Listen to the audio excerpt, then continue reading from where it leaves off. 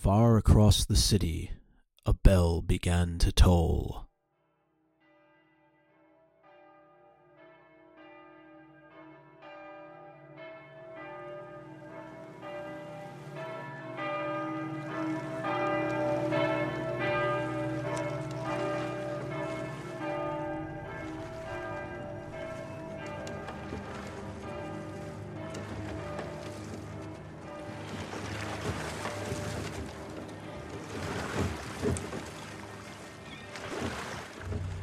You're old enough to know that your mother and I were more than friends. There was a time when Cat was all I wanted in this world. The wedding party continues, thriving with activity. A podcast returns. Game of Phones. Game of Phones. Game Like of Phones. Littlefinger, we have returned. I would say more so like Jamie. You returned to King's Landing. There were a lot of returns. If you haven't gathered, Littlefinger and Jamie both return. This episode of our podcast is devoted to returns and brought to you by... Brought to you by Micah Tannenbaum's voice. Micah? When all else fails. And bells. Brought to you by bells as well. And whistles. We left the whistles The out. bells are ringing, ringing, ringing. In our Joffrey heart. Grave. Oh, yes, and in our hearts and in our minds. Your voice is like a bell. Welcome. It's September again, and this is Game of Bones. We're creeping steadily toward our 300th episode, which is large and on the mark. As all of you are gathering, there have been whispers and stirrings of what that episode will bring. 300 seems like it's so far away, but it's really not, No. right? Just a few episodes from now, we will find a way to celebrate that 300th episode. And we were discussing our 300th episode with our small council over the weekend, and we meet with this small council on a monthly basis. I don't know if that is more frequent or less frequent than Kings and King's Landing meet with their small Certainly council. more frequent than Robert went to his. Can I just say I visited a friend's activity, a film screening, and it was right after we met for the small council, and I had to explain like why was coming at a certain time, and I was like, oh, I had a small council meeting. It felt very like Awesome. think Awesome. about that. That's kind of Yeah. strange Yeah, to what be did able you to say guys out do? loud. Oh, we hit up Denny's before we came here. You Yeah. know, we knew it was going to be a late night. We should get some fiber. I had a small council meeting, and Yeah. we were talking about our upcoming 300th episode I can't and our show in New York. Stay out too late this Saturday night. I have a small council meeting in the morning. So thank you, listeners, for helping that become a reality in my life. And for those of you who still do homework, you can now use that as an excuse. Sorry, Mom, I can't get to my homework. I have a small council meeting. True. Yeah. Our small council, though, is some of our most devout patrons over on Patreon. They are the faith militant, if you will. I love that. But without all the crazy. Always look forward to getting together with them. They always have some really great insights on the podcast. We bounce some ideas off of them. They spill wine over our heads. It's really a great time. And as mentioned, we were talking about our 300th episode and what we might do. But something else also got discussed, and that was some of this recent casting information. And Yeah. we talked Are you about guys excited? a Greyjoy being cast last week, but then not too long after our episode was released, there was another piece of casting information, and that involved a Tarly. A Tarly, you say? Yeah.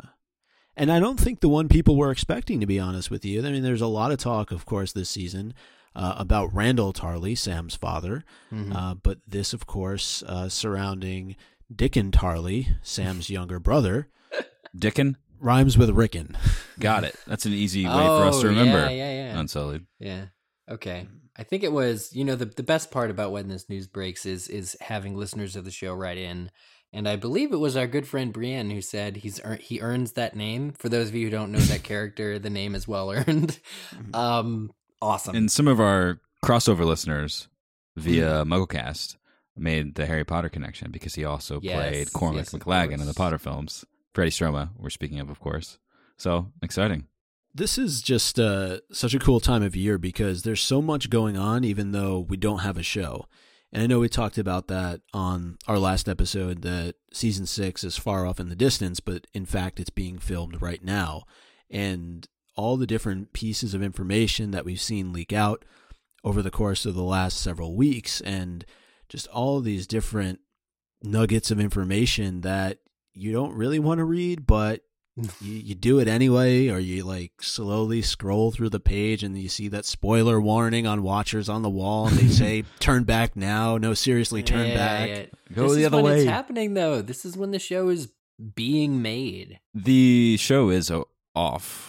That's a very creative way to say it. I mean, the show did end. Season 5 is over, and we are in our on season, and it's very fun. Let me just say, to be into the books, because just like last week, our chapters this week are mesmerizing because there's so much. I just want to speak specifically of, and we'll get into it. Sansa's escape from Winterfell, or from King's Landing, and feeling so much more of the depth of that city, and it's just fun to me. And 3 books in, we're still learning a lot more about that place, and I assume that we'll be learning a lot more as time goes on. But between Watchers on the Wall and Game of Thrones, is there really an off season? This is a way to keep the blood pumping. New keep it tagline for boiling. the show: Is there really an off season? Well, it's definitely exciting this year because as the show becomes even more of a massive media phenomenon, pop cultural sensation. That's true. It continues to grow, and also this is uncharted territory too. Maybe there are even more eyes on production because production involves things that we've not read about. These leaks, or even just bits of information that HBO is saying, like the official casting information, when they say this person is playing this here in this off season. You'll see if you log into Facebook where we have conversations like planning stuff for our small council. It's usually the only time I log in because it's just, okay, whatever. But you'll be on there and you'll look in the sidebar and Game of Thrones news will be trending around the world. And it's just like, all those years ago when we started this podcast, that certainly wasn't a reality that we even pictured would happen. But That's it's true. all just happened alongside of what we've been doing this entire time. And for those of you that have been listening either the entire time or even through a piece of it, you're kind of experiencing it all with us at the same time. So it's neat to see something that you love be in the midst of its zenith. Yeah, and the news just keeps on coming, and it's That's a good word. this type of news, I think, that fans really look forward to. You know, of course, you have the show, but there is something cool about the off season, so to speak, where you're learning about who's going to be cast or where they're filming or what storylines could potentially come to screen. And so I think when you get news like a character along the lines of Dickon Tarley being cast, you begin to realize, oh, by the way, that must mean that we're actually going to go to Hornhill, which is the seat of House Tarley, right? see that this castle? is where the Tarleys live. It's just, you're gonna have the whole Tarley family there, or at least most of them. Tiny Tim Tarley too. That's Sam. You know what's fun? We just left it, and I feel like we're having this conversation again because I felt much this way after season 4, and I think how we spoke just as season 5 was beginning, it kind of felt like there was no time between season 4 and season 5, but now we're on the other side of season 5, so we can't really say that anymore. We can't be nostalgic for the time period where season 4 and the following action from that happened. We're in the falling action of season 5. Yeah. And so I guess my point is, we have this grace period between seasons to just kind of recharge our batteries for all of the energy that is put into living in a world where Game of Thrones is coming out every Sunday night.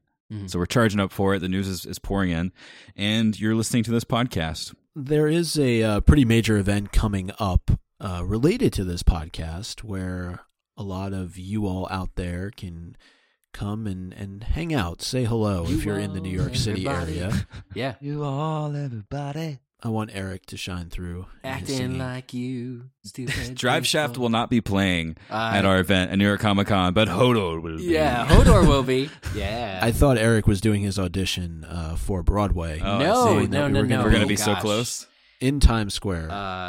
Yes, no, maybe so. Maybe so. I don't know. We'll see. So as Eric tries to pitch himself for the next Broadway show out on the streets of Times Square, we will be inside the Hard Rock Cafe on Friday, October the 9th. We will be doing a live show there, and it's going to be fucking awesome. Yeah, it's going to be a blast. And I just, you know, I'm tempering the fucking awesomes just so that I don't scare some people I know. who also live within a couple floors of me. But I think that this is something that we're all just really, really excited about. Reeling. The opportunity to do a live show in New York City as part of New York Comic Con at the Hard Rock in Times Square. We have a very good friend of ours who's going to be joining us by the name of Christian, who you've heard from numerous times on this show. Who else will be joining us? Who knows? I don't know, Zach. Who? Well, luckily we have like a green light coming up on this next week to spill a lot more details. If you will be going to New York Comic Con, you'll be attending and planning an illustrious Game of Thrones costume/cosplay. Be there. It is very important that you will be there. Second, if you have dancing shoes, bring them. Third, if you enjoy beer or Game of Thrones beer, or if you enjoy all things Brewery Ommegang, please be there. What else? If you like the world of Ice and Fire and hanging out with people that are like you, and podcasts, and making and friends with a new podcast, and making friends with people that are the kinds of people that are your people, just celebrating each other and having a wonderful time. Also, if you're interested in after parties, lots of excitement. I can't really stress enough how fun this is going to be and how incredible of an opportunity it is for our podcast to helm this wonderful night celebrating Game of Thrones. And we want to celebrate with you. So join us. All the information will be in the show notes. And speaking of awesome events, Zach, I believe another one of our chapters is about to drop over on Patreon, chronicling our time down in Florida in excess of the David J. Peterson stuff. In excess. I think is the word to go alongside it. Eric used his phone, turned sideways, and captured a lot of the madness, as did I. I think, Micah, there was at one point we were standing near a window where a monsoon was just outside, and the windows were foggy and steamy. And we were we were in the convention center. You and I were just staring out. There will be a monsoon in your lagoon. Exactly. There was quite a few of those that came through that weekend, but that's typical Orlando weather. So if you're interested in bonus content and supporting the show, obviously go to patreon.com/Q. And if you're interested in, there's really no other cool way to plug this, but we said a few days ago that the website would be launched, and I hope that you're listening to this episode on that brand shiny new website. Our new website does something that the other website simply couldn't do, and I'm particularly proud of this. I know we're all particularly proud of this. But, Game of Owns has an on-season and an off-season, and, we're talking about the show. There was even those commentary tracks we did a little while ago for one of the seasons. Or, wait, two of the seasons? Just one so far. Yeah, for one of the seasons. And, a lot of different diverse, multimodal, I think is the right term for, it's actually all in your ear, but there are some, it's actually all in your ear. But anyway, there's just so many different things that we've done throughout our 300 episode run over the last 3 or 4 years. So that's all searchable is what I was saying. And that is all categorized very, very, very neatly, very, very, very smoothly on the new layout. And people who are wanting to read, like my friend Maggie, who just messaged me the other day and said, hey, I want to really read Game of Thrones for the first time, but I'd love a companion sort of podcast. What should I do? And I myself wasn't sure, what episode we started talking about it on, this, that, the other thing. That's all taken care of now. You can completely search by chapter, by episode, all of that stuff, and read along with us again and again and again. So it's really kind of preserved the discussion and made it accessible for even people who want to go back again, who maybe didn't have the opportunity to read along with us the first time. You can do that now anew. And forevermore. Quote the Raven. Oh, I'm sorry. That's that is Nevermore. Anyway, yeah. Close enough. No, I think that this sortability feature, if sortability is a word, not yet, is really, really cool, and it's something that we've heard a lot from all of you, that you'd love the ability to be able to go into the site and find really easily Storm of Swords, Clash of Kings, or Season 4, Season 3. And just listen through the conversation, and this allows you to do so in such a way where it's all in one place for you. And I think that is really cool, because it's something that, if I were listening to a literary podcast or, an entertainment podcast, or a combination of those two, which this is, I would love the ability to do that. I would love the ability to go through, if I'm doing a reread of a book, I know that I can just go there, and as I'm going through chapter by chapter, I can just listen to the dialogue and feel like I'm a part of the conversation. And so I really think this is something that the listeners are going to enjoy as much as we do. You can just go back. I will be going back using this new website and figuring out just what our reactions were to some of those major moments now that I can pick out what they were. Right. All the weddings, all the killings, all of it. The beddings.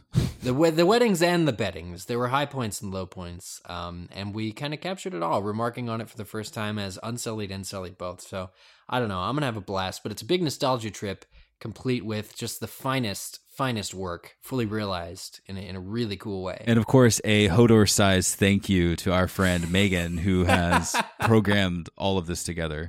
It's been an arduous journey, but we've made it. Yeah, just an amazing job.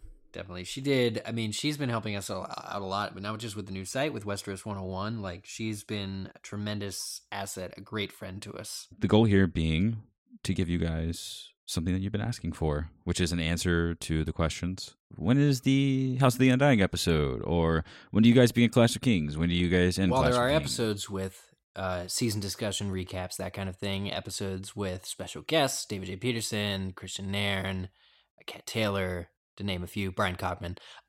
There are also episodes where we do chapters, and this is one of them. It is. Today we are following Joffrey's royal wedding. With the bells. The bells have returned for yet another king. And I think Jamie's reference to, how many pieces of the royal family have been killed under your watch when he's speaking to Sir Meryn was so funny. It's just, before we get too much into it, They suck at their guys, jobs. it's so cool to have Jamie Lannister back in the capital, because we didn't have his perspective. We didn't have the perspective of that kind of person, of the kind of man he is inside of King's Landing, around all these people that essentially listen to everything he says. So Yeah. It's interesting. He reminds me of the kid that goes off to college and comes back afterwards and can't really be fucked with his hometown anymore. That's what he reminded me of. It's great. more than evident in the one quote, and I'm sure we'll read it later, which was very much similar to the quote Lady Olenna gives when she arrives just outside of King's You Landing. can smell the shit from 5 miles highlighted it. away. But what I really liked about these chapters was, and we always find ways to compare them and show, in at least in some small way, how they are alike. And really, in the first chapter, you have somebody leaving King's Landing, and in the second, somebody returning. So if nothing else connects the two together, though I'm sure we'll find other things, I thought that it was interesting, to say the least, that you really had those two different things happening, but centered around the same city in King's Landing. And Sansa is directly fleeing what has just happened to Joffrey. The last thing she saw was the clawing at his own throat before she turned and fled. And she wasn't the only one who turned and fled. No. Yeah, she had a little bit of company on her, sort of, well, at least for the most part of her escape. Lady Tonda, who did not take back her nice and supple tooled leather riding boots as a gift, escaped as well. Sansa made her way to a certain place where she had hidden a bunch of clothing inside of a tree. It's really interesting to learn. She's been having more than one conversation with Ser Dantos as of late, and she knew that it was imperative to wear the hairnet. But like, she had a cache of clothes in this hidden location, and she was told to wear dark clothes so as to not be seen. She knew to some extent that her escape would maybe be paired with some sort of diversion. I don't know. I think it's reasonable to assume that she knew something was going down. But on the point of Joffrey being murdered, she didn't directly cause it. Unlike everyone in King's Landing suspects that she does, and everything like that, she actually did not know that this night would have this one act, the murder of the king, in it. And it's so fascinating to watch her flee, and to have the insight into her head of he's dead, because part of her wants to laugh and part of her wants to cry, and those tears are part joy, part shock. It's excellent to get this sort of payoff for her, because it is revenge. Even though it's indirect revenge, the fact that Joffrey died at a wedding, she connects that to Robb in her head. Everything that's going through her mind as she's running, as she's putting on her change of clothes, is a mixture of joy and sadness, not for Joffrey, but for what she's lost. And sort of this hope that her knight, her Florian, will take her away from this. I'm glad to know that she was prepared and that she moved quickly. There's a point in the chapter where she's moving quicker and smoother than Sir Dantos. She's carrying him to her escape. It's pretty funny. Well, he's also completely drunk. Yeah. Let's be fair. Well, he's just doing his job, Micah. Yes, he's playing his part a little bit too well, I would say. But it is interesting to get inside of her head here and see the mix of emotions, the range of emotions that she's going through, and especially when she starts to come to the realization about the hairnet and the fact that one of these black amethysts from Asshai were missing. And the realization portion as she comes to figure out, or at least what she thinks has happened here when she notices that one of these is missing, she reacts, I think, in a way that probably a lot of us would, right? Well, she fears that she was in fact complicit in this unknown thing, right? It's just like it says in the book, a sudden terror. And she is. Yeah. Just not really, sort of indirectly she is, but she wore the hairnet that ultimately somebody plucked an amethyst from and dropped into the chalice of one now dead King Joffrey. There wasn't a lot of time for guesswork on the part of us, the reader. In this following chapter, a page or two in, Sansa immediately grasps her hairnet and finds the missing piece, her fingers drawn to the place where it used to sit, like your fingers would be drawn to a place where your tooth is missing, which I thought was an interesting visual. To her, she almost thinks it as magic, right? I think what it is it's a learning curve here that she was sort of behind on, which is, she gets to it much later in the chapter when she's talking with Littlefinger about songs not being true, about how none of it is true. But just hearing the way that Dantos described the hairnet by calling it magic, she is almost silly for believing it would magically take her to where she was going. It did take her to where she was going, but through the fact that the amethysts are poison. It was quick, though. Her thought directly to the hairnet, and the fact that there's a missing amethyst it here was just like, must mean that it played a part in killing Joffrey. Yeah. But she's sharp, she's witty, and I think she took a lot of the context clues to heart, which was, you need to disappear now. If you want to escape, you need to meet me in the Godswood tonight, which we find out later in the chapter is a message that she had received. So it's interesting to know what's been going on inside of the head of Sansa, I guess, Lannister, at this point, as she's escaping and moving steadily towards the Godswood, and now a new change of clothes. Speaking of these clothes that Sansa puts on, one of the major pieces is a cloak. Not an invisibility cloak. Oh, damn, that would have done the trick. That would have really worked, yeah, I was going to say. But we got an email from Susan Stacy, who had an interesting theory that she passed along related to this cloak. So just wanted to share it and get some thoughts here. She says, "Dear Goo Crew, I really enjoyed your latest podcast covering the Purple Wedding. So glad you're back to covering chapters. There's an interesting theory related to a detail in the chapter that you're covering this week that I wanted to bring to your attention. It has to do with the cloak that Sansa put on as she's leaving the Red Keep.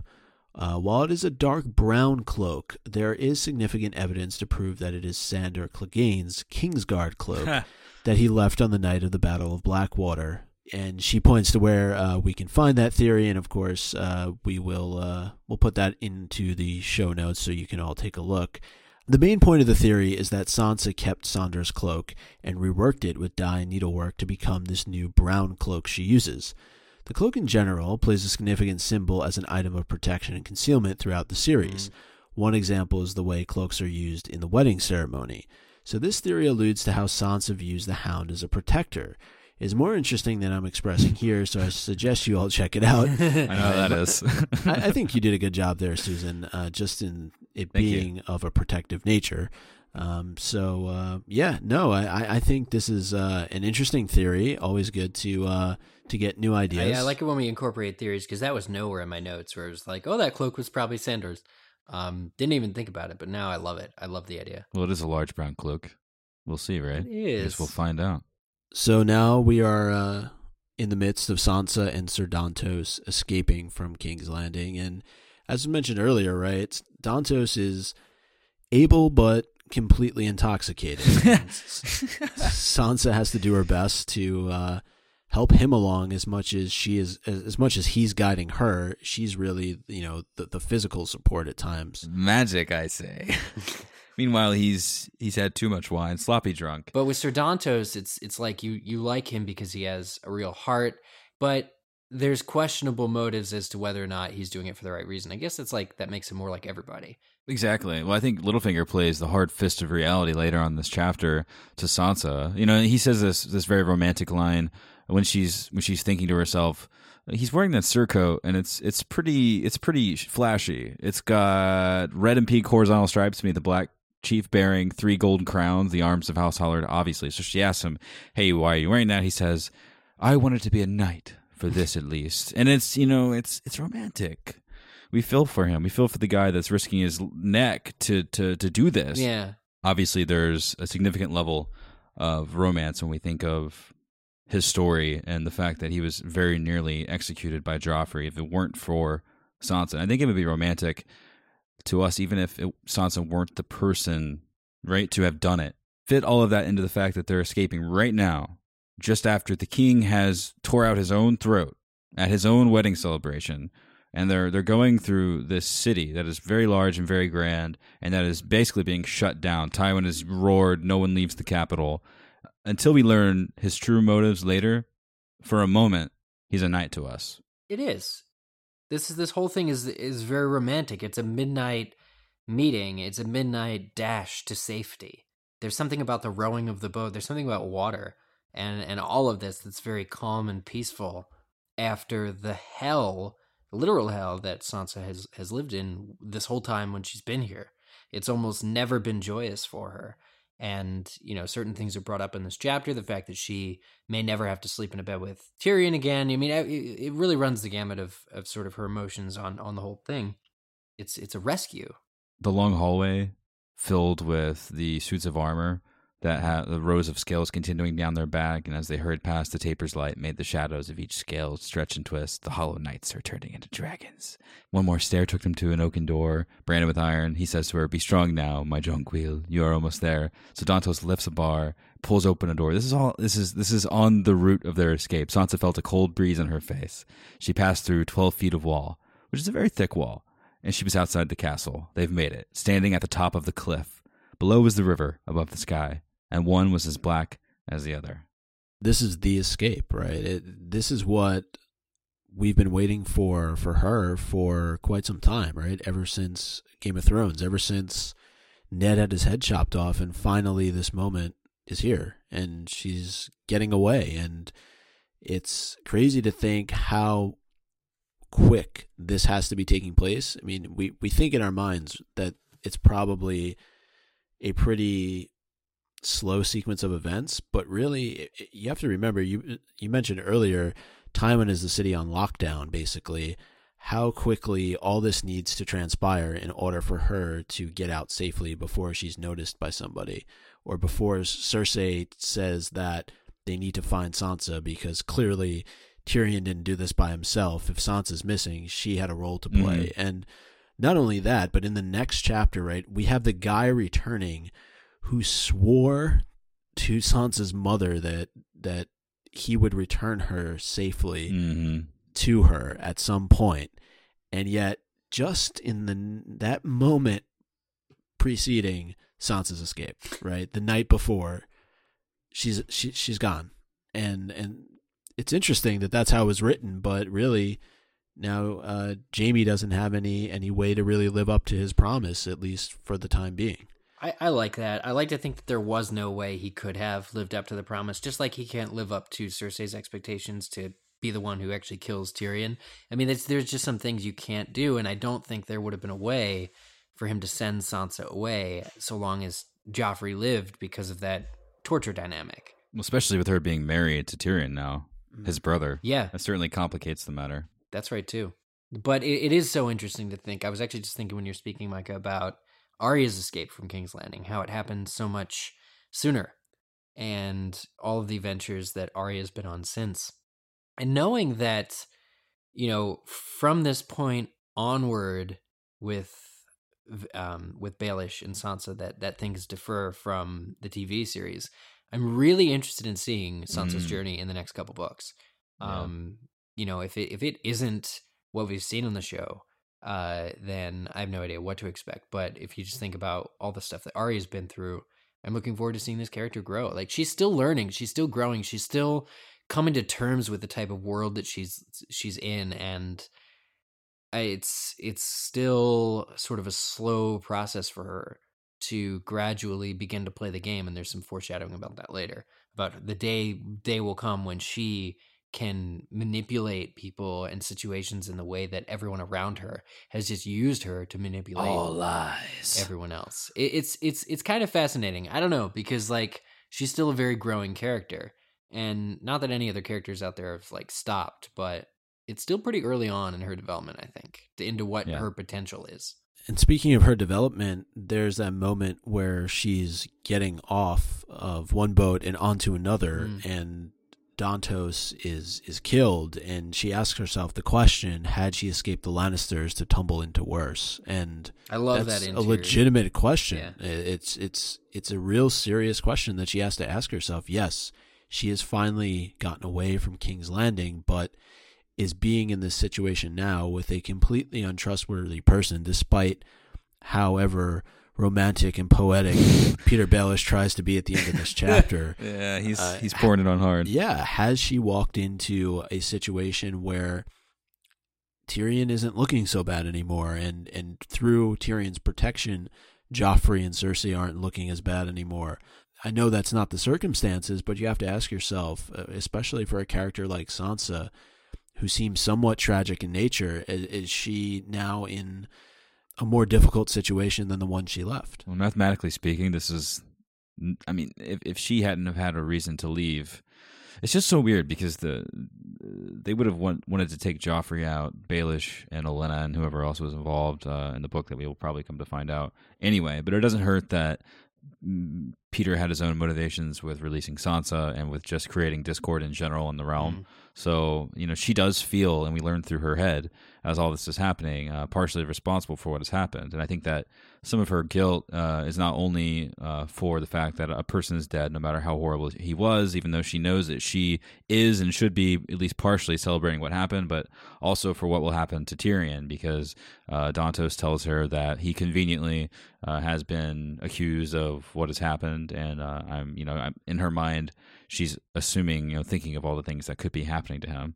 It is so cool to feel the things that we've already seen in the show, and it's a darn shame that the nature of what we're reading, the tone, these several rungs that are carved into the side of the cliff as they're climbing down to the dock, and the stuff that we read before, the passage through the city that makes it feel like so much more, and the whispered conversations between Dantos and Sansa. It's a shame that, the show has to be captured in such a way to make it palatable for people watching it on a screen. Like, for it to be communicated through a camera, something like what's on the wall, or how a glance toward this darkness, or how rock feels like reflection of the moon on the water, or the way the oars dip into the water. I think it's a safe thing to say that the show that we do watch, the show that we do celebrate, Game of Thrones, has done an incredible job communicating what is inside of this book, definitely on a level leagues beyond where we've seen things like it. And I think that it will be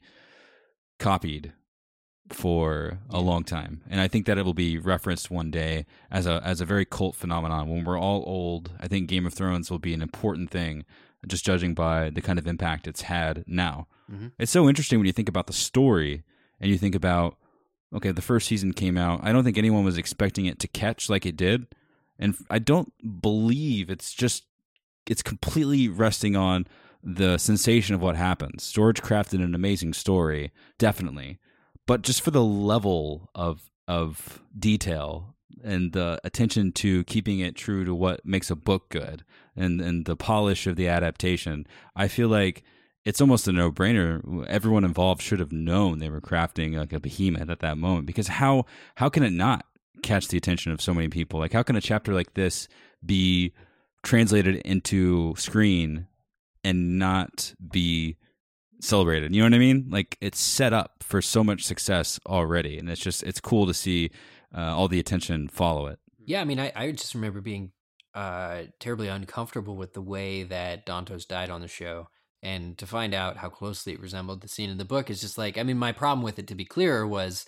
the ambiguous nature of why he was doing the things that he was doing. But I'd like to believe, despite what Littlefinger tells Sansa, that this was in fact his moment of redemption. And 10,000 dragons may be a lot of money. Dantos was a person of convenience, and really, if you want to be truthful about it, and this may be a bit of a unfair way to sort of position the situation, but as soon as Sansa saved Dantos's life, it also sealed his fate.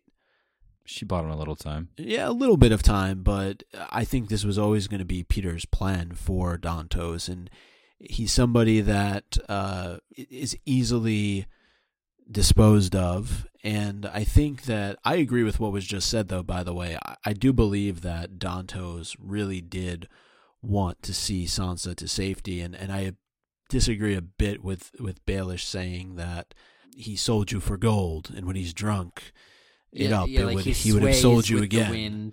Yeah, I think that there was a bit of honor and integrity, a bit of a knight inside of Dantos, and he saw this as his quest, and he successfully completed it. Unfortunately, the person that he handed Sansa over to is in many ways just as bad, if not more so, than Joffrey and Cersei.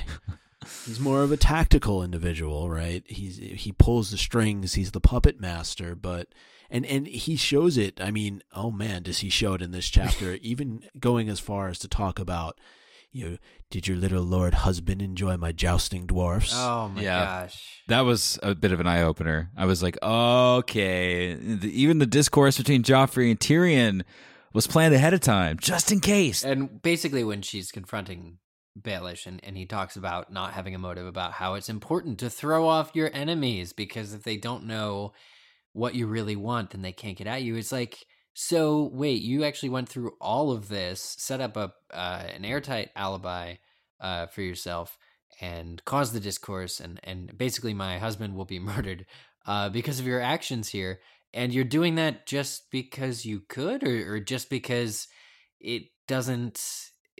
there's no reason not to do it. Like, it's unbelievable. And to find out that Baelish did something so bold for, well, what he says is no reason.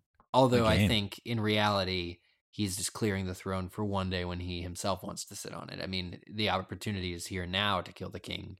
Why wait a couple years when you can do it now? This is definitely the end of what I know Eric has, over the course of our breakdown of A Storm of Swords, referenced to constantly, which is this Florian and Jonquil, Sansa's innocence, and seeing the rescue, or seeing her eventual exit. We've definitely reached the end of a certain point with Sansa. I don't want to say quite an arc, but I don't think that we'll be having those same thoughts that she had over the course of this last book. And I'm interested to know what's left, but he, tells her straight up, and this is a great excerpt from the book. Sometimes the best way to battle them is to make moves that have no purpose or even seem to work against you. Remember that, Sansa, when you come to play the game. She says, what game? Yeah. The only game. The Game of Thrones.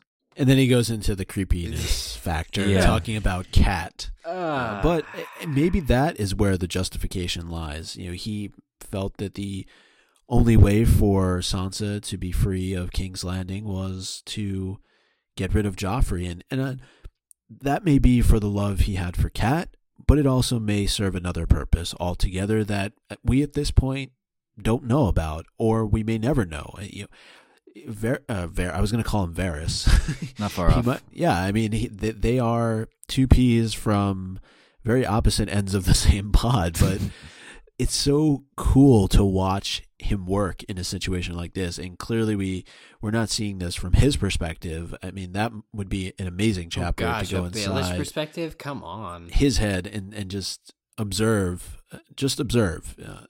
And I think that seeing Sansa come into a situation now where she's going to have to live with this man for the foreseeable future, I'm scared for her. I truly am. It's not the same kind of scared I was when she was with Joffrey or even still being around the Lannisters. Because I just don't know what his end game is, and I think his end game is really, really sinister, really fucked up. Sinister. I have a feeling like if we did get a Baelish chapter, it would be everything but his dialogue would be question marks. So it's not to spoil. I know he wants a ladder. Does he want to like do some painting? What's his deal? It's a ladder. And he loves little kittens. See our connected social media for reference to that. Yeah. And it transitions into a different period of what will become her experience, and just what an interesting way to bring it on. And when you look at the art behind it, seeing how the notes play, not quite just what's happening viscerally, but how just sort of beautiful it is that he's swung back and turns out to be him after all this time. And when you know all that he has planned, it's just puts it all into perspective and leads you to believe that there's so much more to what's happening. I like that it was him. I like that. I mean, he's basically, when he talks about her playing the Game of Thrones one day, he's essentially almost volunteering himself to train her, to basically for her to be his protege, for her to lead by example. It's kind of a very fatherly, he's inserting himself into the situation as sort of like a surrogate father, but also like a very much more apt at surviving person in this world, because he can play the Game of Thrones. And by calling it the only game, he's sort of really drawing her attention to the situation and how you survive in this world. And we still have a few chapters left from Sansa in this book, which I found interesting, because this is a pretty compelling place to leave her. But it's cool. It's cool to know that there's more. Well, her true night was really not that far off. She just waited a little bit longer, or so they say. You can't really trust the word of a Kingslayer.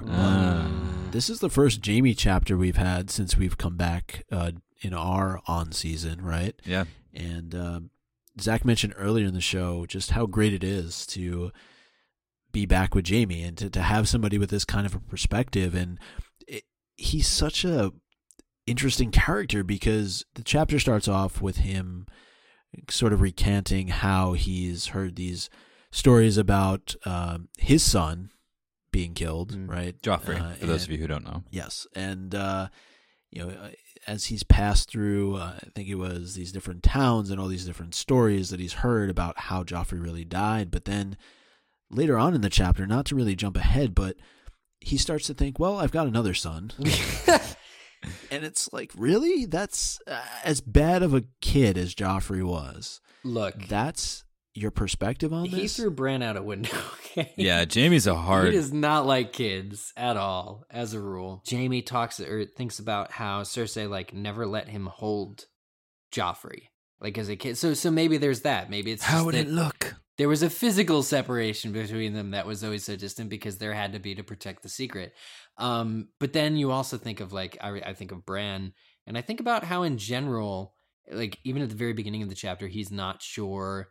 It even says something along the lines of, if he could choose to have his son back or his hand back, choose his hand. Yeah, you know which one he'd choose, and it's not Joffrey. And so it is a very, I don't know. There's something about him. People view the killing of one's king as a very selfish act. We know it wasn't. We know there's more depth to that, but that doesn't mean that Jaime isn't a selfish character. And a lot of what motivates him, a lot of what drives him in this chapter to see his sister, everything that he does when he sees her, everything that he does with his father, and the big falling out, blowout with Tywin, who expected that in this chapter, comes from him, Jaime, wanting to he's going to do him. He's not going to play anybody else's game. He's in this for himself. It is. It's either him or his sister, right? And as much as you think he might come to grips with what's happened to his son, he's more focused on Cersei. He says, she will be in mourning, her hair in disarray and her eyes red from crying, her mouth trembling as she tries to speak. She will cry again when she sees me, though she'll fight the tears. His sister seldom wept but when she was with him. She could not stand for others to think her weak. Only to her twin did she show her wounds. She will look to me for comfort and revenge. There's just such an interesting dichotomy about Jaime, right? Because you see these moments where he's actually coming across, with Brienne in particular, as being a decent human being. Right. But then you have moments like this and the ones you referenced earlier when he's talking about his hand or his son, that he can always make another son. He doesn't need... He does. And he looks forward. Plenty. He's going to relish making that son with Cersei. But I think, too, like, the poetry in the dichotomy exists in that the whole reason he missed the wedding, Tywin says to him, again, getting ahead of ourselves slightly, that, I thought you'd be back by the wedding. Like, he went back for Brienne. And he goes to great lengths to save her, even in this chapter, obviously, with Sir Loras as well. But, he goes to great lengths to sort of protect this woman, and that's a nice thing to do. It's not selfish at all. I like Jaime. I know that there's definitely some sharp edges to the person that he is, and a lot of it can be frowned upon, but it took the kind of cool-headed selfishness, if you could call it, to get through the terrors that he got through from leaving Catelyn and Robb's grasp. So all that they met on the water, to the devastation of what the War of the Five Kings has led, and just to everything in between Vargo Hoat, and it's amazing that he made it back, and that he's only missing a hand. Yeah. And Vargo Hoat has met his maker thanks to one nice Evander Holyfield moment from Mike Tyson Evander Holyfield moment from Brienne. Yeah, no, it's fitting. I thought that was a very fitting thing. I heard the wound is festering, and it's creating a problem for him. I think he's experiencing what will be a slowly death. I believe his feet and hands have been removed, something along those lines. Yeah. So that's rough for old Vargo. What I was interested in is all these other brave companions that have scattered.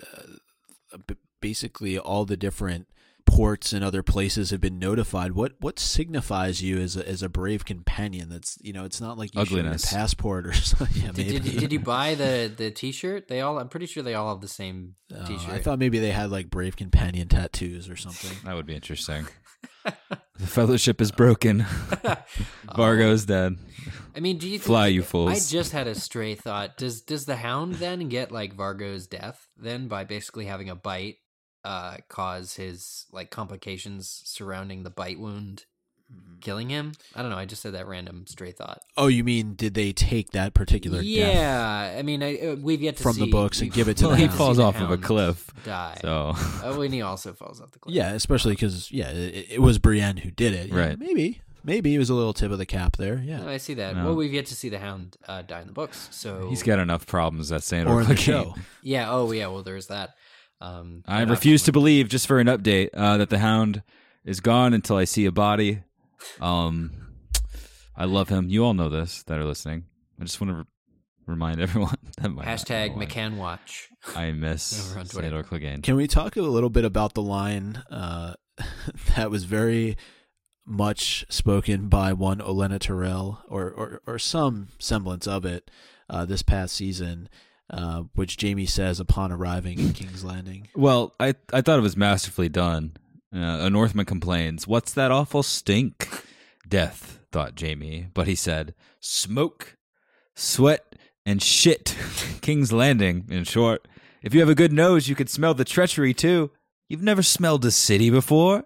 And he goes, "I smelled White Harbor. It never stink like this." And Jaime's thinking to himself, White Harbor is to King's Landing as my brother Tyrion is to Sir Gregor Clegane. And the city seems completely normal, right? It doesn't seem as if a king has just died. I guess they've gotten used to that. Yeah, I think part of it is that they're used to it. Part of it is that they really didn't like their king, clearly.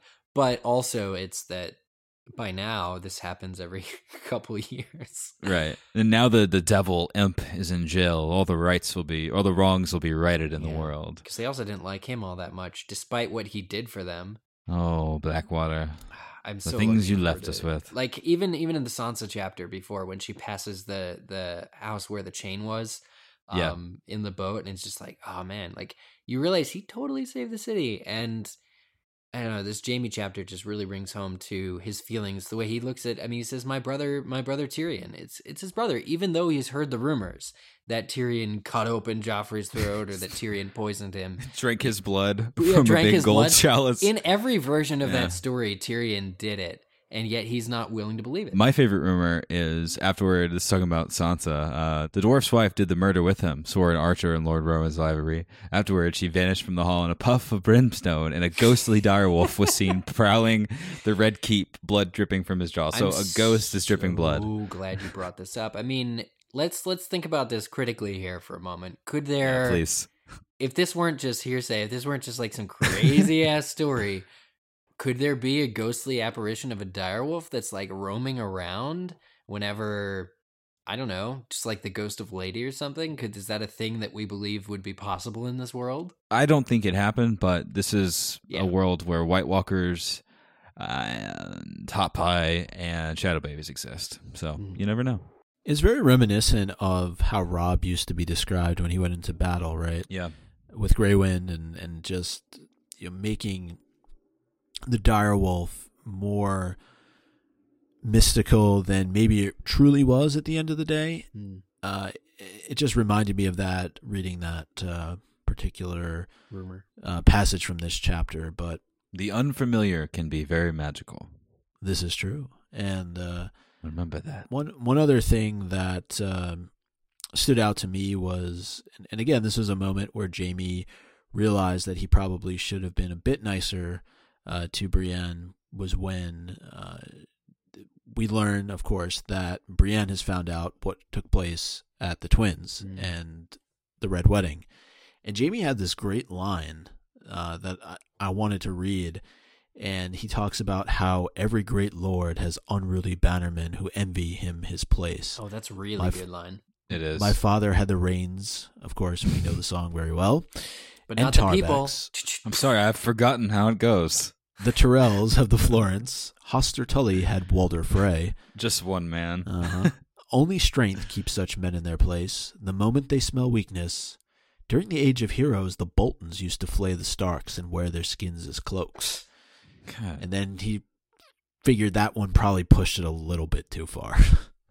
This chapter opens too, obviously, with information of a major event transpiring, the royal wedding, Joffrey being killed, and you see how different characters react. Obviously, in the last chapter, we had Sansa, we had Dantos, we had Baelish.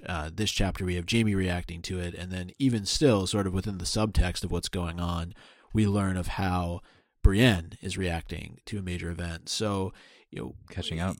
It is cool to see how all these different characters are reacting to these major plot events that are happening throughout the course of the story. Whereas maybe in the show, you don't get the full context of that. You don't get sort of this many characters' reactions, yeah, definitely and sort of not. their insights. Yeah, so I like that a lot. It's a great byproduct of sampling the original text. There is so much more, quite obviously, and it's exciting to know, how Jaime is thinking of Brienne after all this has transpired. And it's so good to know, and it was cool to see in the show because that was the first time. Obviously, we're just getting to it now, but it's a good feeling. It's like a small victory to know how well Brienne is being treated, up until the point that she's not treated quite so well, but that she's being considered, to stay in the capital, or he will get her a passage to Tarth if she is pleased. So it's all, after all that they've gone through, there's a sense of relief that they've reached King's Landing, and also a sense of the idea that her purpose is no longer, right. I mean, her journey, their journey here, is pointed out to her. Jaime says to her that they're there now, and she has no. I mean, they did it, and she can just go on now, do something else. And her line about basically having, also promised to return Catelyn's daughters. Well, there's no Catelyn, and now there are no daughters in King's Landing anymore. And she's a knight without a purpose. She's a warrior without a master. And there's a lot of interesting questions about what Brienne will do next. And she's not sure. She doesn't even know. But yet you have somebody like Jaime who really likes her and is basically sizing up Sir Loras, going, "You ain't shit." Because he himself could not take her down. And so you have this great warrior who, but again, is finding that the people that she served were killed. And I think that's probably a lot of what's going on in even though this isn't a Brienne POV chapter, a lot of what's going on in Brienne's mind when she's sullen, when Jaime looks over and is just talking about how uncompanionable she is. It's probably this big sense of regret of, once again, she was not somewhere, although even with Renly she was, but there was something that she couldn't do to protect the person that she was working for, essentially. Did you like the subtle setup of Gregor Clegane's prowess in killing and in basically fighting when he compares Brienne to Loras as a Gregor Clegane, but as a girl without the size and probably without the smell? Yeah. It's like we know what's coming, and I don't know. It's just pretty masterfully done that he's been mentioned in an interesting capacity in these chapters that we're visiting now. Yeah, I mean, I think he gets almost 3 separate mentions, right? Because he does to when he's comparing Tyrion to the Mountain, then here with Brienne, and also later Tywin says it because he says he sent the Mountain looking after him into the wilderness. That's 3 mentions of the Mountain. You're right; it's pretty good foreshadowing. I would just love to envision this as Jaime comes back into King's Landing, because the way that it's described, 200 Northmen, a chainless maester, and an ugly freak of a woman at his side. Yeah, you wonder why people are being sort of rude to him until they find out who he is. Yeah, and first he comes upon some members of the City Watch and the Kingsguard, right? Sir Meryn Trant. In a way, it's a very awkward homecoming for him, but there's only one thing on his mind. We all know what it is. Get to Cersei. Yeah. And Jaime is now commanding again, but not in a small degree like we saw in his last chapter, where he had a little bit of respect. We're seeing it in its proper capacity here, especially with a brother of the Kingsguard, of which he's Lord Commander. He says, Sir Meryn's droopy eyes went wide. Sir Jaime, obviously surprised. How nice to be remembered. Move these men aside. It had been a long time since anyone had leapt to obey him quite so fast. Jaime had forgotten how well he liked it. Yeah, right? It's like he's back. About walking into your own job, like your old job. Just immediately. He's not wearing the cloak, but he's Lord Commander. Here he is. It's just, we forgot that. Not that we literally forgot, but we've been inside of Jaime's head through dirt and shit for such a long time that, I'm finding him back into the capital now without any discord and it being just sort of a normal day. The king's up there in a suit of armor dead, but, everyone's still at work. It's a good experience to get him to have been in a situation where the power was taken from him. All the power of being a Lannister, of having your family be the ruling family in King's Landing, which he's experiencing now. You can't all grow up like Harry Potter, unfortunately. Yeah, exactly. Well, that's true. So you get these little side excursions, which may cost you your sword hand. But ultimately, and Cersei remarks later that he has changed. There's something almost fundamentally different about him, or pretty heavily different about him. Pretty apparently different about Jaime now, and aside from just the physical. Aside from the physical. So that's kind of cool to sort of think of and ruminate on. There's a lot of layers to his character that he's added over the time that we've had with him inside of his perspective. But if you go back and listen to those episodes, I think just with our discussion, not that our dissecting of it is of any masterful level, but just simply reflecting on the things that he's going through, I feel like we can sort of passively gather the kind of person that he's becoming, and we'll feel that with him from now on because we've gone through it with him. Perfect example of that is the interaction he does have with Loras when he accuses Brienne of murdering Renly, which I found a bit comical just because he's somebody who is now a member of the King's Guard, sworn to protect now Tommen, who is a Lannister, and of course Renly is somebody who has, who was, opposing and threatening the rule of the rightful King Joffrey. So he's really letting his emotion and his love for Renly come through here and completely overtake. And maybe that's just because of the moment. Maybe that's just because he is so young. But he's supposed to be a sworn member of the King's Guard. He's not supposed to be looking to avenge a love lost. Imagine seeing the person right up. That was the person you thought killed the person you were in love with. Yeah. He goes, you. There are no other words for it's kind of like a six-fingered man situation, but instead it's just here we are, right up, let's just padding up on top of a steed next to Jaime, which is just all of it so disarming, completely unawares. And I wish this scene would have been adapted to the show, because I don't know, I got one of those nice prickling goosebumpy feelings seeing these two characters meet after such a long time and knowing what has transpired between them indirectly. Just to see them sort of face off was another one of those like, ooh, we never get payoffs like this, and I'm sitting back with popcorn. The line that he has though, just before he ends that conversation with Loras, I laughed. Is that wrong? No, Jaime understands the subtext. Had, like, a really good zinger. Yeah, it's like you're talking about the find a hole that he hasn't yet. I'll poke you in a hole that he hasn't left found. Is that what you're saying? Well, that's quite bold. Yeah, it's bold. But Jaime knows what's really going on here. I mean, ultimately, this is not something that you should even bring up to the brother of the Queen, to a Lannister at all, because Renly was a traitor who opposed the crown, and the killing of a traitor is rewardable. I mean, Brienne could conceivably have been at Jaime's side, and he could have awarded her all this wealth and gold right in front of Loras, and Loras would have been expected to not have any reaction at all except praise for this woman. It wasn't like that at all. Like, she's in shambles, she's wearing different pieces of clothing from wherever they could scrape together, and she's not sort of being paraded around at all, and yet he calls her out and is forcing his emotions on her, and that's not right. So Jaime gets it. Jaime knows exactly what it's about, and he's able to, fortunately for now, put an end to it. But it's almost because of the force that Loras has that he still needs to commit her to a cell. You can't discount his passion, though. He believes, no matter what he's sworn to because of politics, like this is true humanity coming out of a character. He believes that Brienne killed Renly.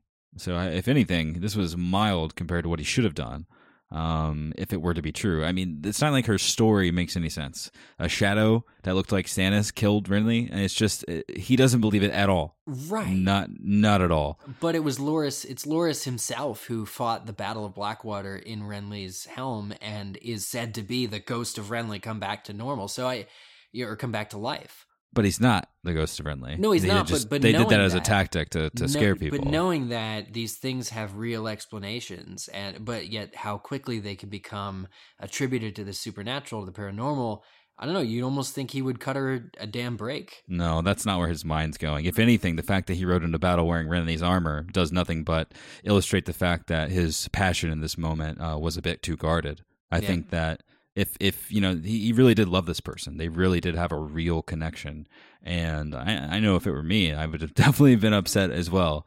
And Jaime definitely saw that, like you said, and respects the role that Loras has now. I mean, he is a Tyrell, obviously, of Highgarden, so there's that. But also, he is now a sworn brother of the Kingsguard, and like you said, Jaime goes right to work, and no matter what they've been through, it's just like immediate respect for what's happening. Like, he doesn't quite know either, but he just knows that Brienne's not the type of person to kill someone that she's so fond of. Like, he knows that's not the kind of person she is, and he believes it enough that her being sent off to a tower cell is sort of like, for division and mathematics sake, the best circumstance, the best thing that he can figure out to keep everyone happy and keep everything all right. Right, and unfortunately she ends up in a tower cell led to by Sir Balon Swan, who I think is probably one of the only respectable members currently of the King's Guard that has been there for a period of time. I mean, you think through, and I'm not saying Loras isn't respectable. I think he just needs to prove himself a little bit over time. But he only has a page. Yeah. Well, I'm just looking at others like Meryn Trant, and we're about to meet Sir Osmond Kettleblack, who is just a complete dote. He thinks that, or he jokingly says, but I think in some weird way believes that when he refers to him as Tyrion, it's kind of like someone being sarcastic, right? He's like, oh, well, you're supposed to be in jail, my friend. But I think it goes back to speaking to the quality of somebody who is a member of the King's Guard. The fact that he would even treat somebody at all in this capacity, and yeah, so the interaction between the two of them goes like this. Her Grace is in mourning, and why would she be wanting to see the likes of you? Because I'm her lover and the father of her murdered son, he wanted to say. Who in the 7 hells are you? A knight of the King's Guard, and you best learn some respect, cripple, or I'll have that other hand and leave you to suck up your porridge of a morning. Oof. I'm the Queen's brother, sir. The White Knight thought that funny. Escaped, have you, and grown a bit as well, my lord? Her other brother, dolt, and the Lord Commander of the King's Guard. Now stand aside, or you'll wish you had. And then just the next sentence, the dolt took a long time to really process everything that was going on. But yeah, they're not the smartest of individuals, it seems. I like that he straightens up when he learns that it's Jaime. He fixes his posture. Yeah. I mean, Jaime's on a mission again to see Cersei, so he very quickly takes this man's embarrassment and uses it for basically to ensure the privacy that he and Cersei have by commanding him to bar the doors, essentially. Like, let him in and not let anybody else in. So it's useful to see how Jaime utilizes this situation and doesn't necessarily make a later note in his head, because we've got his interior monologue. Doesn't make a note to like find this guy and have some kind of repercussions later. He just immediately uses his free pass to get inside and bar the doors. Power is power. And we've seen Osmond Kelleblack take what power he has, for example, guarding the Sept as the Queen is inside mourning, to just be the kind of person that doesn't really deserve a station, just kind of be a butthead, which is a little bit disappointing because, I don't know, you'd expect a little bit more. But, yeah, could have been worse. It could have been worse. I mean, what you're saying, Zach, this one has the pleasure, as the honor of being Osmond Kelleblack. What honor is that? Like, Jaime thinks it's pretty funny. So we're here, the meeting of brother and sister, twin Lannisters, over the body of their dead, murdered son. First thing that comes to mind here, though, is clearly there was a very big outcry during the show, bit of controversy on how this scene was adapted, and now that you have both had the opportunity to read it. Yeah. You can understand why, because I can completely. Yeah, it's much more complicit between the two of them, much more consensual than was portrayed in the television show, and so I know that got a huge response from a lot of people, and rightly so. But look, that's why the show is a show, the books are the books, and here we are. But just definitely worth noting that. There was that major difference. Would it have made as large of an impact if it were adapted as the canon? No, because people would have complained about the fact that they were having sex next to the body of their recently that's deceased controversial son, enough, right? Or as opposed not to as her being raped. Not as controversial as like her being forced into it. Yeah, This is it's weird, and I think back to how Sansa was portrayed, her situation with Ramsay in this past season. But it's a shame. It's a shame, but that's kind of, I don't know. It's just a shame. One of the key differences here, just to point out, is that Jaime in the books is returning from having been gone for a really long period of time, whereas in the show he was already there. He was at the royal wedding. Right. So the circumstances under which all of this happened are a little bit different, and I think that there was definitely a longing between the two characters as they see each other for the first time in what has been, over a book and a half. So that's no way excusing what they're doing. No, if anything, it was set up to make it worse, because this is, a very strong moment between the two. It's the first time they've seen each other in a very long time. He's gone through so much, and now they're collectively going through so much with the body of their firstborn right there. Not to mention, like I said, the time that they've been apart from each other and all of these things piling in, and knowing so strongly, especially built up in this chapter, that they are each other's rock, that they are each other's person, where they're able to be themselves and confide all that they can without worry to someone else. And so, the way if anything, it has just built on the point that everyone raised, and I certainly feel different about it now, having read the chapter, because, like you said, he's there. She's not wanting him in that way in the show. After, like you said, after the wedding and after all the time that they've spent there, post conversations that we saw even. But here, this is just they've seen each other, and everything goes out the door. Yeah, it's It's definitely Different. a different situation to read than to watch on the show, but I think it goes back to what we said earlier, that there are clearer differences between the two, and so while the show chose to go in one direction, clearly it's different here in the books. And it's not the focus. There's a lot of conversation. Yeah. There's a lot of learning about what's going on with Tyrion and feeling the passion from Cersei and her sort of confiding, like, you'll kill him, won't you? Like they essentially go right into the swing of things. She tries to Back into convince motion. Jaime that Tyrion did this, and she quotes that line that we saw used at the trial in the television show. One day when I thought myself safe and happy, he would turn my joy to ashes in my mouth. And that really seemed to strike a chord with Jaime. He was pretty shocked that Tyrion would say something like that. But at the end of the day, he still says, look, he's my brother. Yeah.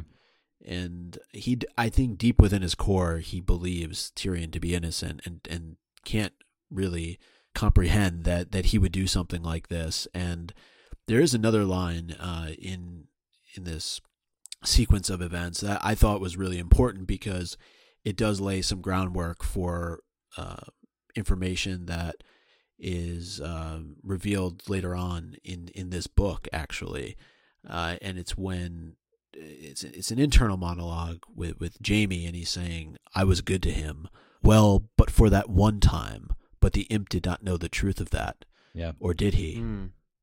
Why would he kill Joff? It's coming. So we do find out what that is in reference to. Oh, that's good. We don't need to go into it right now, but just thought good to point that out. For Cersei pressuring Jaime right here to kill Tyrion, to essentially, the guards will let you go in, you should just kill him now. And he says, I mean, the closest he gets to consenting is, I must know more of this, of how it happened. It's like, look, if I'm going to kill my brother, even with my bad hand, I need to know more. And of course, that gives Cersei an opportunity to talk about the trial, but it's definitely a good character moment for Jaime to be caring more for the life of his brother than he cares for, like, avenging his oldest son. Yeah. It's just, he loves his brother. And then we know what starts to happen after that. But pretty hot. Read the books. Read the books. But a lot of information, as was mentioned, as this is all going on, right? It's not just about Tyrion. It's about Jaime and Cersei and their relationship, and how he just wants to come clean with all of it. He wants it to be public information. He doesn't care anymore. He says that, Tywin can sit the Iron Throne, and Tommen can come with us to Casterly Rock, and it's, if only, Jaime. That would just make things a lot easier. And if the set had caught fire, I might never have noticed. That's a typical Jaime line. Afterwards, when they're talking about, he says things like, I crossed 1,000 leagues to come to you and lost the best part of me along the way. It's just that he's really more than once showing her his missing hand, his cut off hand, his wound here, because he I guess there's part of him that worried that would matter to her. It matters to his father. Yeah, that's true. But it just in general, Jaime is securing his sort of emotional core again in her. It's so interesting that when he first walks in, he notes how she didn't walk towards him because she always made him walk towards her. And that hasn't changed. So even though she says he's a different person, there's a certain dynamic between those two where they still rely on each other for certain things. So much subtlety. Now we go from him interacting with his sister to him interacting with his father. Just zinger after zinger. This chapter has turned into it's very special, the amount that we're getting. And Tywin doesn't disappoint. No, he doesn't. I mean, we're talking about great writing. I mean, just when Jaime first walks in, it says, Jaime, Lord Tywin said, as if they'd last seen each other at breakfast. Like, you're talking about Tywin who knew... And this is his favorite. ...that Jaime would be coming back. And so, but then there's also this just general detachment that there is, that exists between the two of them. He's such a stratego, like, nothing can surprise Tywin. He just like, oh, Jaime, you're back. Well, I don't think he saw the wedding coming, right? Yeah. That shook him up a bit, but it looks like he's back on his game. Right. Maybe that has a little bit to do with his coldness toward his favorite child, but I'm not sure. Quick recovery time, for Tywin. Cersei is nowhere near that level of acceptance. But, Tywin is always the tactician. He has backup plans. He has ideas, as we find out through this conversation, about what weddings will befit each of the people, each of his family members, and the Tyrells. I mean, he's really got it all figured out. It's shocking how many backup plans this guy has. Yeah, well, clearly his sources are all in the right places because he knows Jaime's coming thanks to Roose and his Raven. Thank you, right? Roose. Roose's Raven. Thank you, Roose, and your Raven. And Varys is giving him very important information. He clearly had people that were inside of the Stark camp who were passing along information not too long after Jaime escaped. And it just shows you sort of the lengths. It's interesting that last chapter kind of ended with Baelish, and this one does with a small mention of Varys, but it just shows his reach, right? He's not limited to King's Landing, which we obviously knew, but here we actually get to see it implemented in some capacity where the information that is being passed along is accurate, right? Yeah. Surprising to find out, though, that Tywin didn't know of Jaime's hand and didn't know who did it. Right. It's just, I don't know. That's something. It's a big. Send the Raven, man. Yeah. Well, do you think maybe they worried about retribution? Absolutely. Which, luckily, I mean, for the Lannister camp, it's like, oh, we already maimed and took care of that person. Clegane found Hoat sitting alone in the Hall of 100 Hearths, half mad with the pain and fever from a wound that festered. His ear, I'm told. So it's like that he's already sort of been taken care of indirectly by you, but we were planning on taking him out anyway. And we definitely would have strung him up by his big toe if we found out about this. We would have gotten the Boltons involved. I mean, they're in our camp now. So I don't know. This happening to Hoat in this way and Tywin finding out in this way, it's kind of disarming a little bit when you learn that this is the way he's found out about it. And Jaime's laughing because he found out, it says, too sweet, his ear, like he's cheering. He could scarcely wait to tell Brienne, though the wench wouldn't find it half as funny as he did. Is he dead yet? Tywin says, soon. They've taken off his hands and feet, but Clegane seems amused by the way the Cohoric slavers. Too bad. Too bad he wasn't in the show because that just would have made a comical character. I guess a bit, yeah. Hoat. That slobbering. But I mean, Jaime makes a point with Cersei and with Tywin to tell him who did it. It's not the Starks. Everybody thinks it's the Starks. It's not the Starks. It was this Vargo Hoat character. And again, it's just with his honor. Just a quick point I wanted to make about he's being upfront about who did what to him, and I think that's pretty important because you could blame it on the Starks at the end of the day. I mean, what's one more charge against them? It was in their camp that he had a knife to his throat, he says, but it wasn't them. They weren't the ones who did this to him. This was just a price of living in a world so violent as the one they live in. It's a shame that Tywin Lannister, we can't get a little bit of respectability on his end when he finds out that Catelyn, was the one who was responsible for Jaime actually leaving. I mean, he's also the one responsible in part for the way Catelyn died. It's like, oh, damn, would that have changed things at all if he would have known personally? Maybe he did know and it didn't matter. Yeah, he just doesn't care. I mean, as you sort of read through the end of this chapter, he set everything the way that Tywin wants it to happen, right? He's got this plan in place. He knows what he wants to do with Tyrion. He knows what he wants to do with Jaime. He knows what he wants to do with Tommen. He knows that he wants to bring the Tyrells back into the fold and marry him off to marry Jaime off to Marjorie. It seems like this grand plan that Tywin just wants to execute, and he's not hearing anything else about what anybody else has to say. Yeah, well, there's a lot at stake here, and to him, he's doing what's necessary to continue to have leadership over 7 kingdoms, rather than thinking about the intricacies and the soap opera end of his family and the people that are in charge. So it's an interesting balance, as the story has been throughout in this Game of Thrones, of what's inside of a character and what's at stake geopolitically. And obviously, we see what happens when he dies. you can say that for the sake of business, he's doing absolutely the right thing almost at every turn. Like, he has learned what to do and he is executing it properly. Yeah, I completely agree with that. And I can almost hear Charles Dance saying the words, "He stands accused of regicide and kinslaying. If he is innocent, he has nothing to fear. First, we must needs consider the evidence for and against him." It's so procedural. It's like, it doesn't matter that it's your own son. You're going to go ahead and you're going to put him on trial. And if he's innocent, he's innocent. If not, well, then we'll have to figure it out from there. But for everything, down to just talking about how he's going to find a way to release Jaime from his vows of being a member of the Kingsguard. Right. Like these are things that didn't just like pop up into his head when Jaime showed up. Like he was, they had just seen each other at breakfast, right? Mm-hmm. You mentioned that earlier. Like, these are things he's been thinking through over the course of the last probably several months. Right. Killing it, Tywin. A-okay job of being Hand of the King. You're pretty good at this.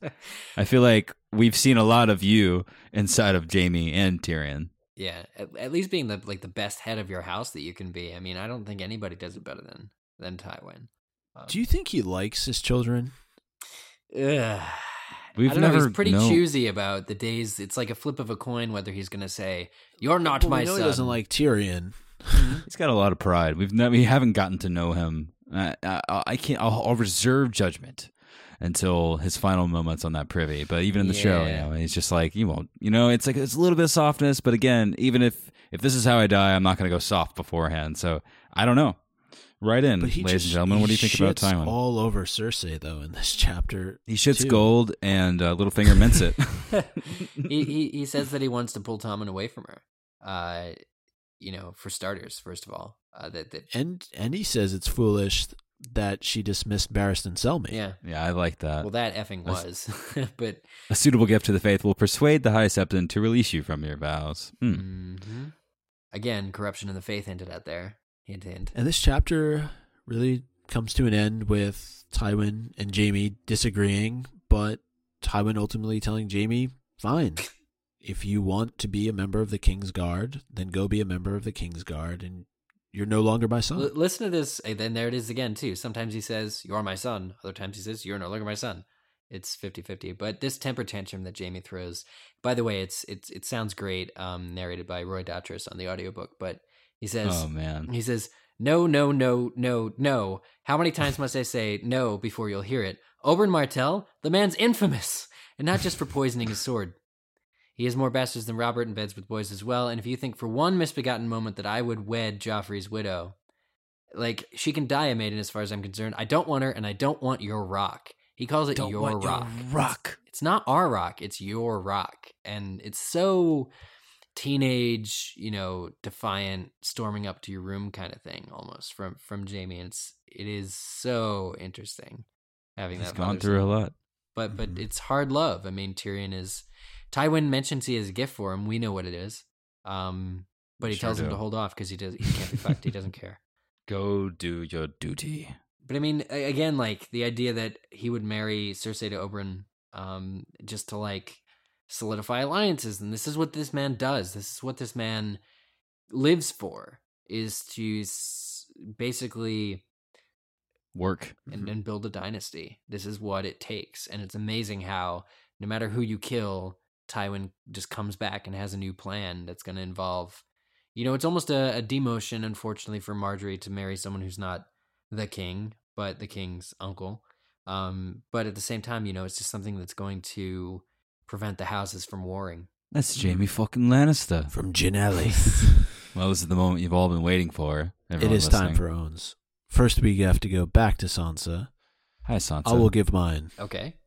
First, I give it to one Peter Baelish for his line, "A bag of dragons buys a man's silence for a while, but a well-placed quarrel buys it forever." Yeah. Also, a bag of dragons would be pretty cool. I'm just thinking of the Triwizard Tournament right now, the first Yeah, test. I was going to say. Yeah, just a bag of them. I mean, the Chinese fireball. Ooh. I'll give my own to Oswald. Wait, I mean, someone that we don't know. Mr. Kettleblack in the boat. canoeing with the oars. And God damn it, being that was my very exact... sharp on the orders for silence.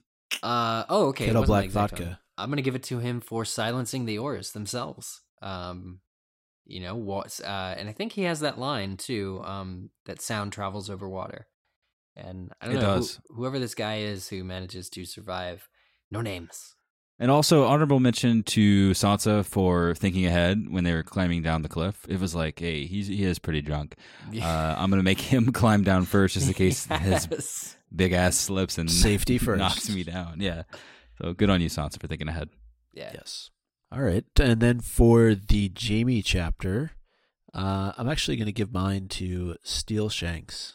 It's when Jaime The consummate is Steel Shanks. fretting. He's really upset when he says the line, "They do not know me," and Steel Shanks replies, "Your face has changed and your arms as well, and they have a new Kingslayer now." Yeah.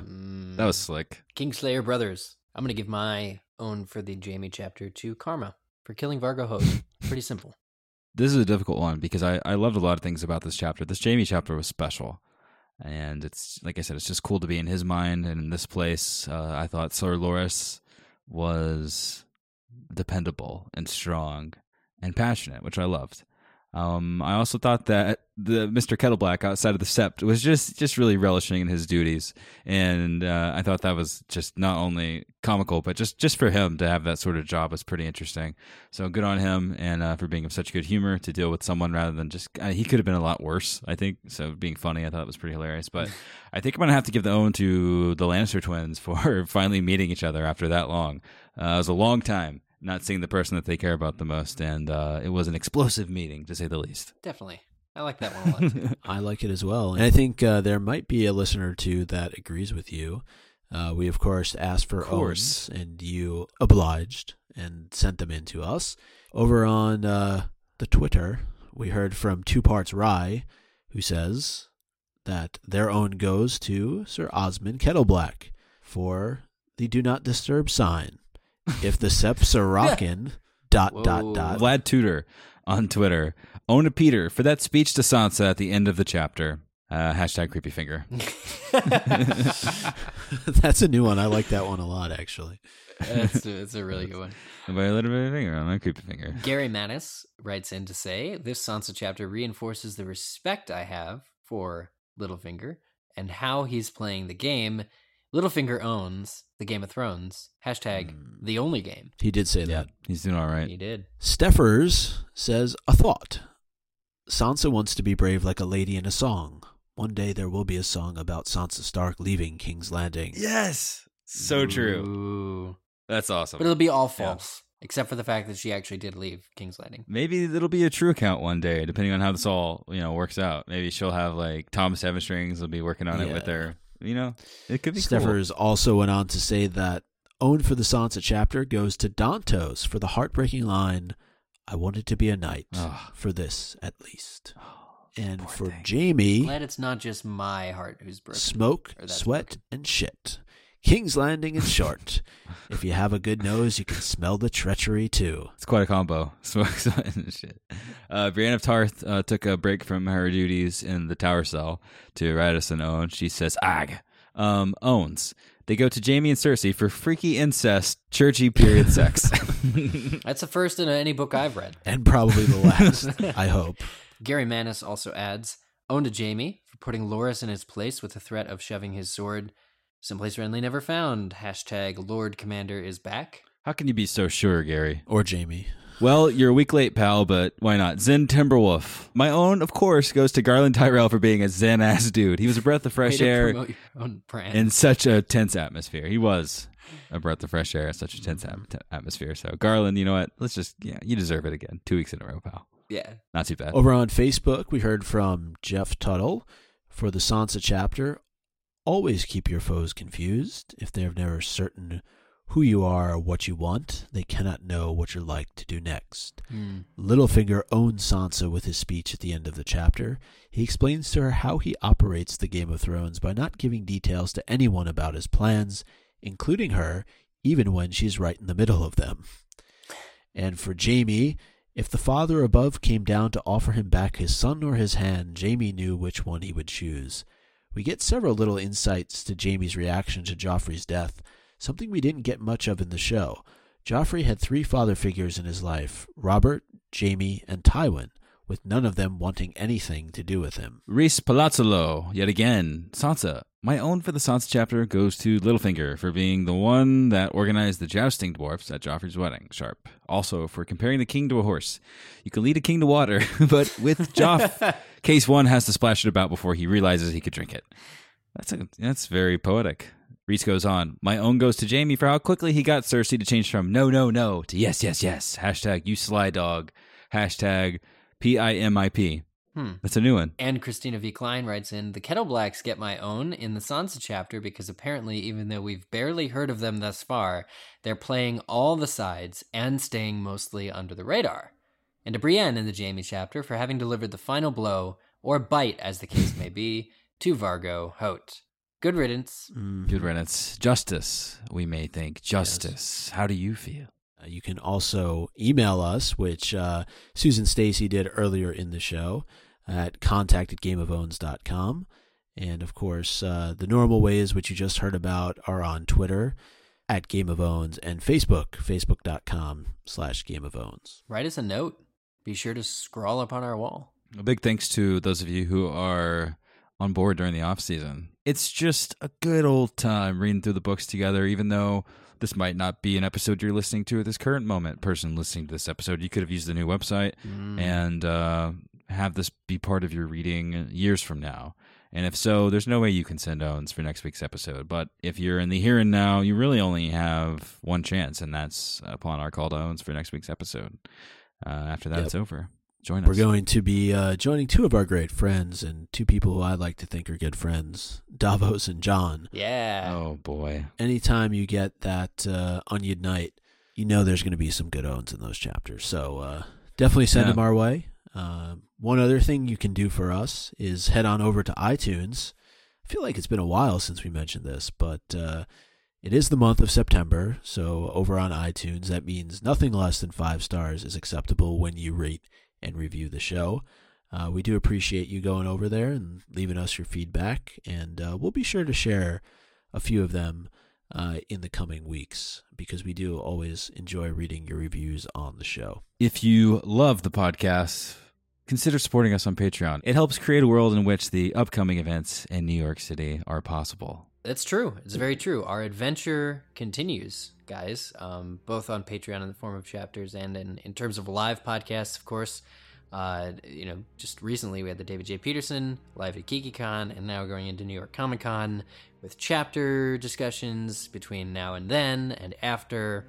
It's a wonderful time to be making this show with you all. So much to look forward to, New York Comic Con, but also our new website. Definitely leave us your feedback. Let us know what you think.